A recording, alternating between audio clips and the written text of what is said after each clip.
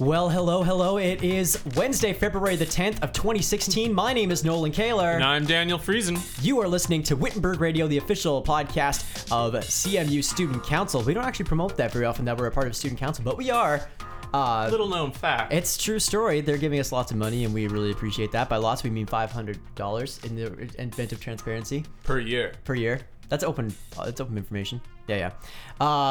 So, you can follow our past episodes on WittenbergRadio.com. Also, subscribe on iTunes or the podcatcher of your choice. Follow us on Twitter as well to find out when that next episode comes out. We're at Wittenberg Radio. Facebook page, Wittenberg Radio. Email us your comments, questions, concerns, favorite recipes, what your reading week plans are, any of that at WittenbergRadio@gmail.com. It's almost reading week, Daniel. It's almost reading week. I was almost gonna ask you what you're going to do over your last reading week ever, but I'm not going to. I'm just going to chase paper, hopefully. If not, I'm going to sit around and be a bored boy. Well, that sounds awesome. I think I'm going on a songwriting retreat to a cabin in the Whiteshell. Ooh. So we'll see if that pans out to be what it will be. Which band is that with? That is with Ray and the Rubies. Ooh. Yes. Nolan's in so many bands I can't even keep track. My ears are a little bit ringing. We're also from the Soul Intuition performance yesterday. It's true. At Chapel. Yesterday, it's very loud. I should have worn earplugs. I always think I should have worn earplugs. I fully expect to be deaf by the time I'm 50, which is a depressing thought. But onward and upward. But it was fun. The pancakes were good. That's true. I even got a couple pancakes. I could kind of munch them like 4. I munched them like a sandwich ball. Lottie freaking da.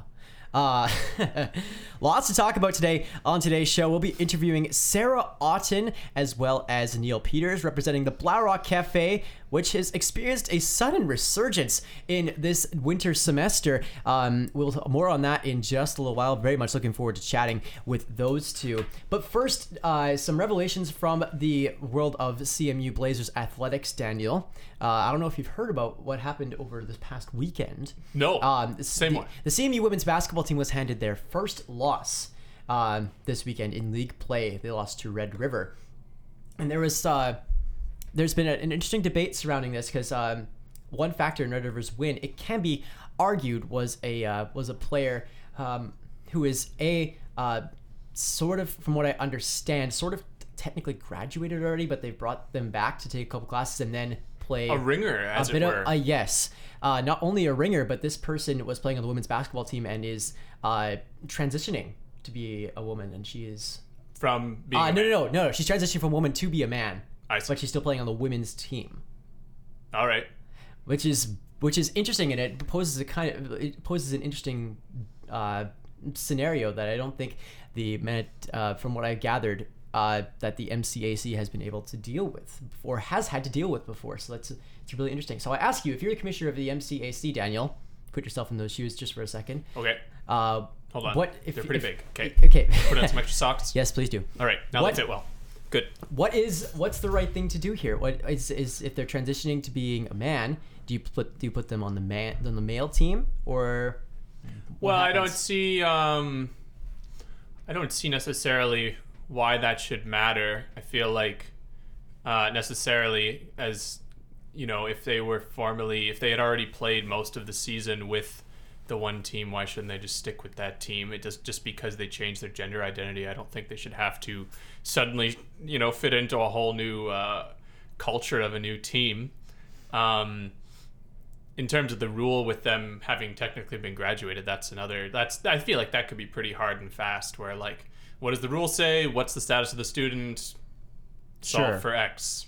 But the other issue, I don't think that should be a big deal, because I mean, saying that person, because of their gender identity, should be somewhere else, kind of says something stereotypical about gender roles in athletics, which I think is usually not true. That is to say that someone who identifies as a man is inherently, different at sports than someone who identifies as a woman. Right, someone with a bit more, again, stereotypically, but, with there's larger bodies, there's more muscle, there's more, there's more energy there. I don't know about energy. There's there's an inherent strength that I think is there. And this has come up in the Olympics before as well. I can think of a sprinter from South Africa, Caster Semenya, who has who also I think was in the process of transitioning or something that made her, I think, not completely identify as a woman, and yet she ran as a woman and absolutely destroyed the competition. Yes, and there was a lot of controversy, and then everyone, I believe the outcome was that people said her medals were not, what's the word I'm looking for? They didn't take her medals away from her. No, they didn't do that. Yeah, Him, I just recall there being a lot of invasive body tests. Yeah, so it's an interesting situation, but we will. Yeah, it's something interesting that came up this weekend that I thought we could talk about. Okay, let's move on to the interview here, shall we? Sitting with us here today are Sarah Otten and Neil Peters. They are managers of the Blaurock. Now, for those first years who do not know what the Blaurock is, if you went there last semester, you would have noticed a ghost of a bar with occasionally a couple people sitting behind there, for a couple hours every now and again. And there was a lot of dialogue surrounding what's the future of the Blaurock Cafe? Is it going to be done with the arrival of the Folio Cafe not too long ago? But go there now and you will find a once again thriving community of people wanting to serve coffee and volunteering their time, taking a couple hours to serve drinks to people. And I think and obviously sales have been up since that because of more baristas, etc. So we want to talk a little bit about what has brought about this resurgence. So we brought in Neil Peters and Sarah Otten, who are co-managers of the Blaurock. Hello, you two. Hi. Can you quickly clarify what your roles are on in the Blaurock leadership? Yeah, I am the, how do you say? I'm at the top of the game. What's the one? He's a hotshot. He is a hotshot. Yeah. He just pretends that Number one head does honcho. everything. Yeah, I chair the Blaurock board, which means that I show up to the meetings, and then the people who actually do the work tell me what's happening, and I give them a thumbs up. And then you get the credit. Yeah, that's the one. Perfect. Excellent. That's really awesome. And Sarah? So basically, I'm his esclavitude, and I basically do all the purchasing and volunteer coordinating at the Blaurock. Make sure we don't run out of coffee, which would be disastrous. Catastrophic. My understanding is coffee is key to a coffee shop. Can you confirm or deny? My underlings, my minions tell me the same thing. Okay, excellent. They confirm that. We're on the same page then. Can one of you, for those students who do not know what the Blaurock is, can you give a brief synopsis of its history and how it got started in the days pre-Folio? Well, the Blaurock Cafe is, of course, named for George Blaurock, the historic figure. First guy to get Member of the Radical baptized. Revolution. Yeah, it was rad. Totally rad. Thumbs up. He was the raddest reformer. Indeed. And First person to be baptized. Indeed. Or rebaptized, as it were. Yes. Yeah, Anabaptized, in fact. Anabaptized. Yes. So, at the beginning of CMU, the, I guess, coalition of two colleges or multiple bodies, a group of students in this new university decided that there was a substantial market for a cafe, and that they could use this market to, create student jobs and. What year did it start, Neil? Do you know? It started in the year 2001. 2001. The year 2001. Okay. So it's almost as old as CMU is. Yeah. Okay. It was right at the beginning that this idea came up. Nice. And it started as a way to gather funds for non-profit organizations. It was an initiative that nobody really knew where it was going to go. They started with hours of 9 a.m. to 12 p.m. and then 10 till midnight was their initial proposed hours. As I'm sure you'll realize now, if you come to the Blaurock in the afternoon, many things have changed. We are now open in the afternoon and not so much from 10 to 12. In fact, never as for long as I've been here. And we've made a lot of changes and adjusted to what things have happened in between. Mm-hmm. And Sarah, how did you get to be on board with the Blaurock and being a part of management? This is my second year as manager. 2 years ago, pretty much all the students that were previously running the Blaurock were graduating. And so there was actually a question then, even before the Folio came around, as to, is the Blaurock going to stick around? And I'm like, I kind kind of like coffee, like a lot. Yeah, Nice. it's my weak spot. Okay. And so I'm like, and I like people. I like creating space where people can hang out and chill and be friends Great. and Have coffee, have coffee. Yeah. which you like, And is a strong part of a coffee shop, as we all know. as we all know. As previously stated. Oh, great. Okay, so the original mission, Neil, is to raise money for nonprofit organizations. Is this still a part of what the Blaurock does?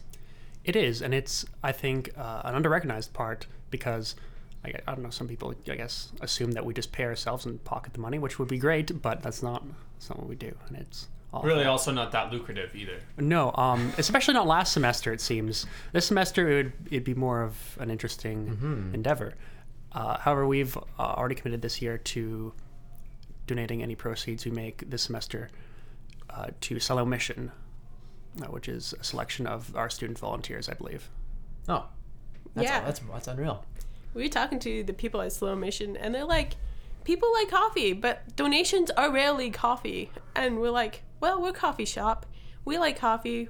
We can donate our excess coffee and excess funds to you guys. So you're donating coffee as well as funds. I see. Whatever we have left over at the end of the year. I see. Nobody Nice. likes stale coffee anyways. So if we kept it till next year, There's that. sad customers. It's true. It's very true.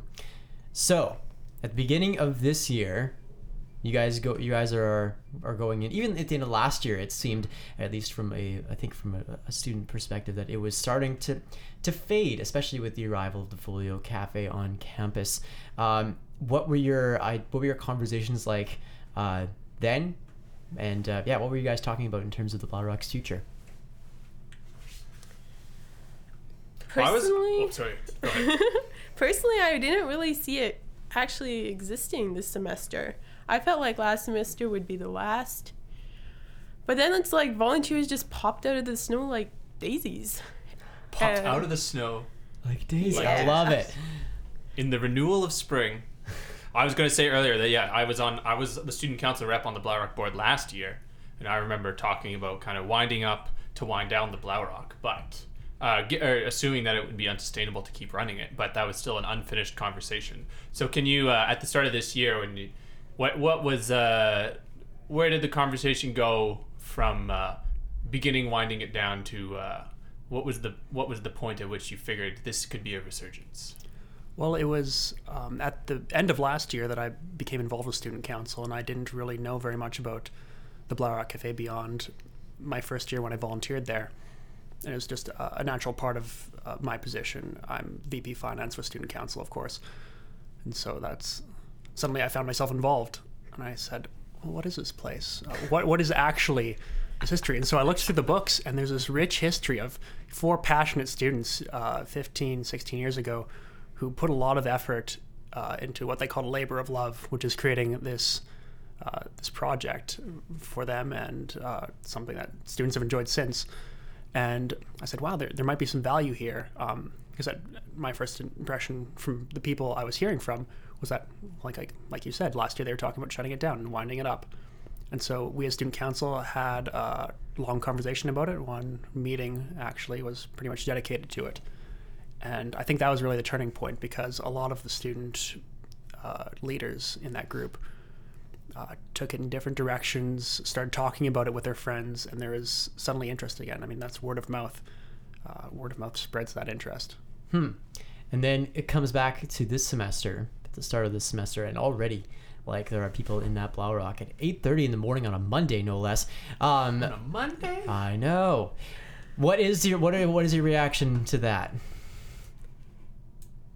I think it's a bit of shock. It's a bit of just. What are they doing up that early is my question. Yeah, I didn't know there was an 8:30 on Mondays. I thought it kind of started at 10.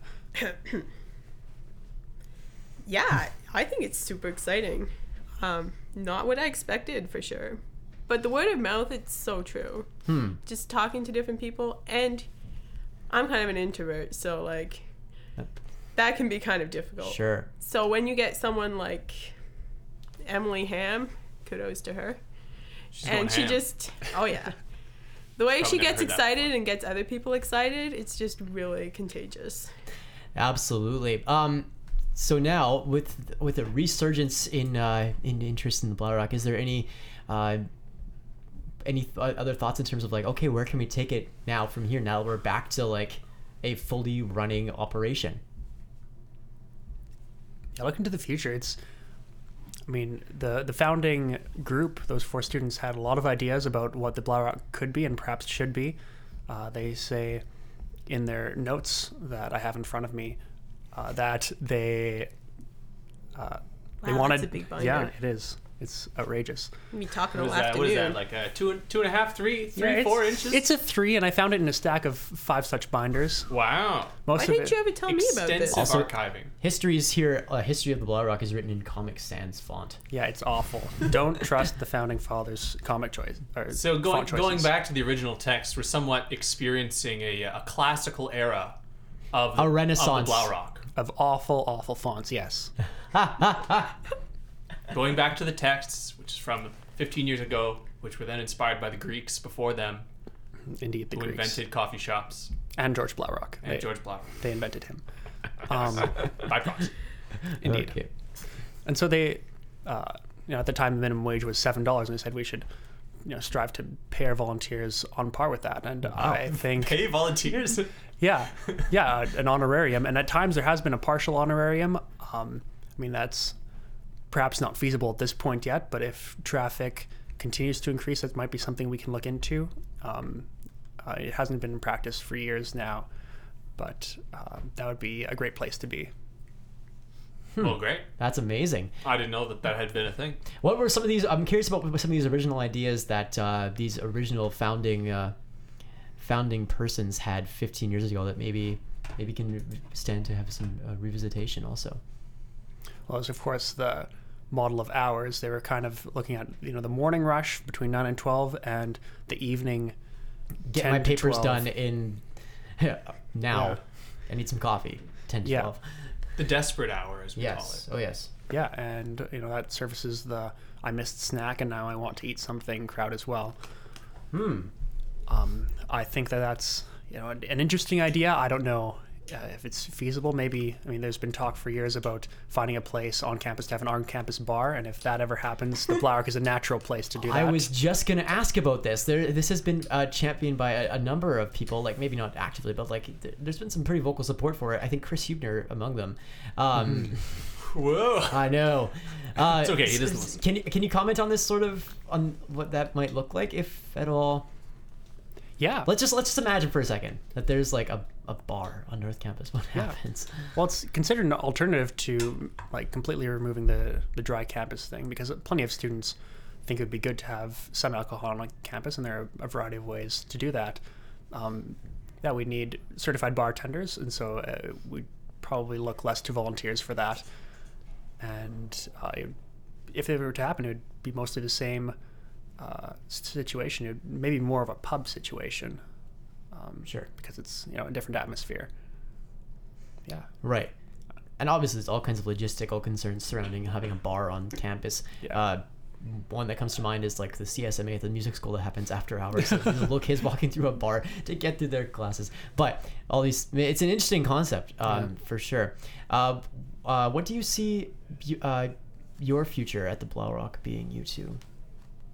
Or I guess when you're graduating is a better question. And what do you hope to accomplish before you leave? Well, Poor Sarah's sick and we made her do an interview today. yeah, it's good that you guys can't actually see me, and hopefully my. You're much taller on the radio. Just in case. Oh yeah! Finally, let's pretend I'm like 6 feet now. You're at least 6'2", I'd say. Thank you. You make me feel so much better about myself. Okay. Well, I have one more year left here. Okay. So, ideally, I would hand over management to someone else next year, because then they have the opportunity to get used to it, and A protege, if you will. yeah. Sure. And then I'll still be around so that they can ask questions. That was one thing that was super difficult, because the year I came into management, everyone graduated that had previously been doing the Blaurock. And it's like, oh, what do I do now? And then it's like, oh, they're all gone. Sad. Yes. To both of you, what is your ideal vision when you leave this place of a Blaurock? Like if you were graduating this year, what would your ideal in Blaurock one look sentence? like? Yes, in 30 seconds or less. Lots of money. Neil. Capitalist angle. Wow, you can tell you're the business student. What? I'm not. I took a business minor. and Sarah, a psychology we're not here to major. judge. No, we are. I think we are. Well, maybe you are. Okay. Sarah, your sentence Oh, for the Blaurock.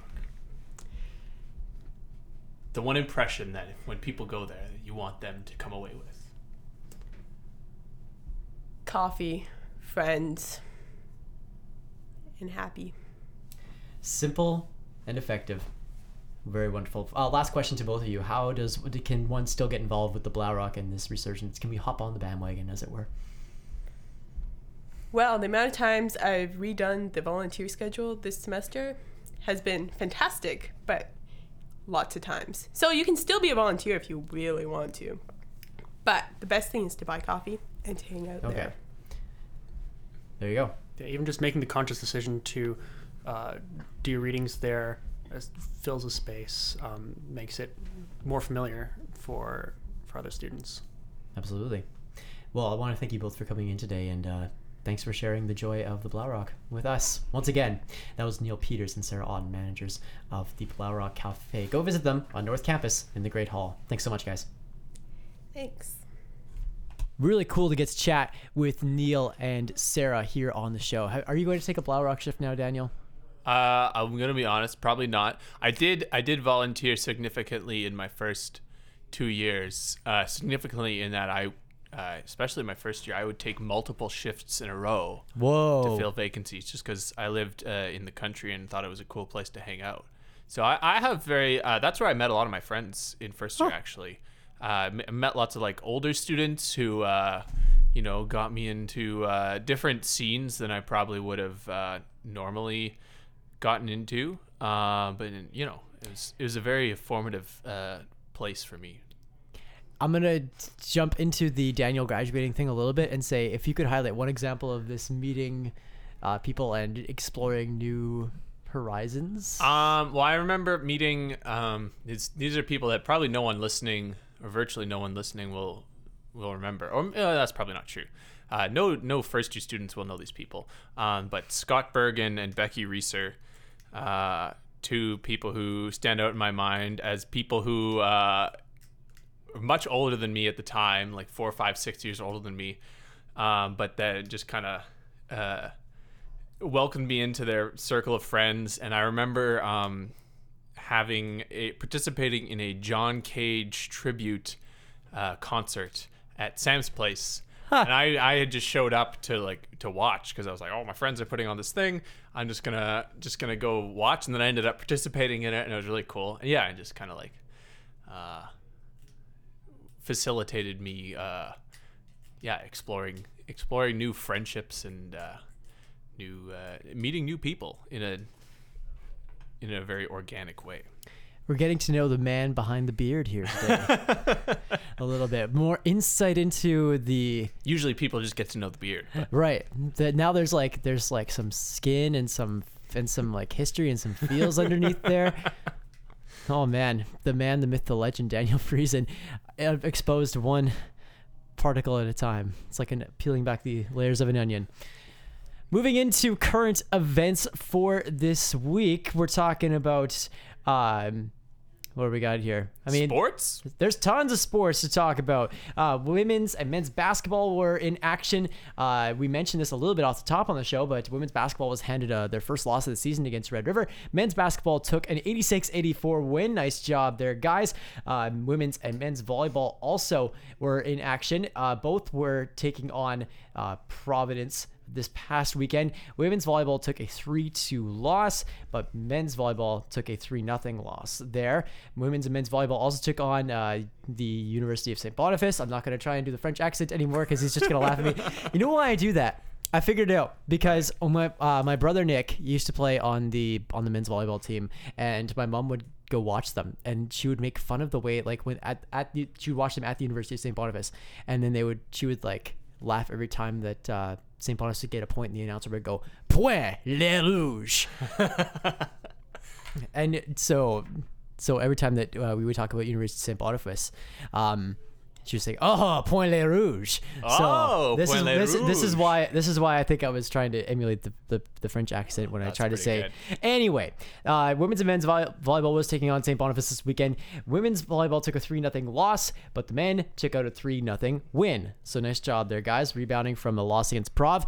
Women's and men's basketball also took on U of W this week. Women's basketball took a decisive victory. Men fell just short there. So yeah, it's really exciting to see where our teams go heading down the stretch to playoffs. I believe that we are at the end of this month. We'll be starting to see some teams in playoff action. So it's definitely something to look forward to there. This week, this Thursday, in the Laudamus Auditorium at 7 o'clock is the Verna May Jansen Music Competition. Yes, competition. It is the celebration of CMU's elite music makers.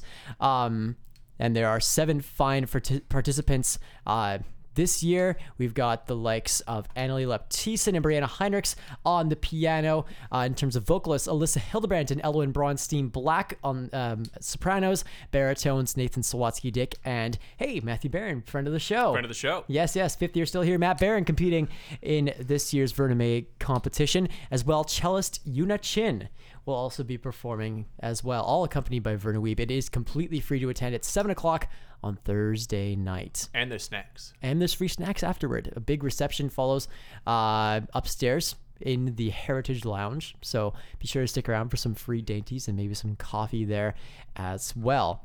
Yeah, what else is there to talk about? Valentine's Day this Saturday. Yes. What are you doing, Daniel? Oh, probably working. No fun. Oh wait, it's on Sunday. So It's on Sunday. It's on Sunday. Oh, Are you doing anything Valentine's Day weekend? No. Well, being single, I really don't have anything. Who's to say you can't celebrate Valentine's Day if you're single? I guess I just wouldn't know what that would look like. I love myself. Sorry. that's for all the Kendrick Lamar fans out there. I didn't know where you were going. The Grammys are coming up this weekend also. The Grammys. Are yes. You any contentious nominations that you're got your eye on? Oh, I'm sure I've got a lot of contentious nominations out there. I'm really curious to see Best New Artist, because I always, that one always kind of just goes against the grain a little bit in terms of like the popular pick versus who people might like think should get picked. Right. Meghan Trainor is up for Best New Artist this year.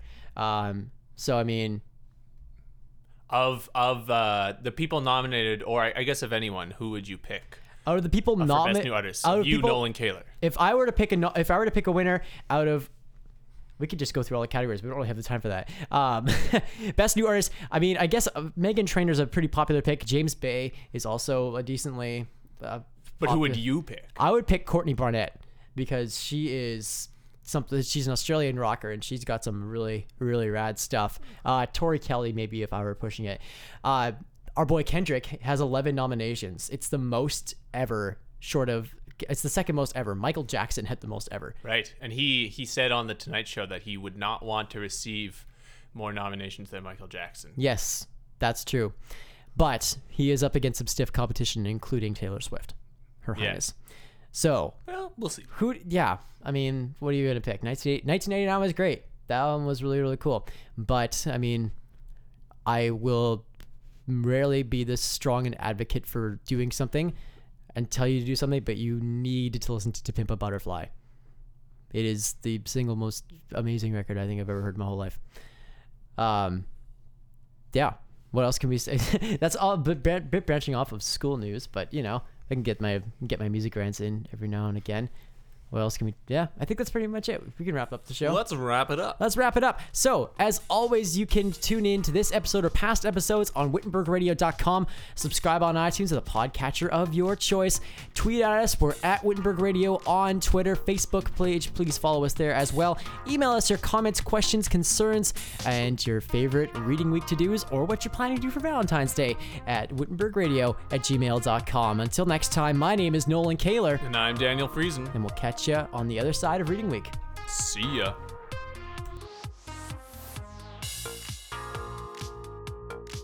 Wittenberg Radio is a production of CMU Student Council.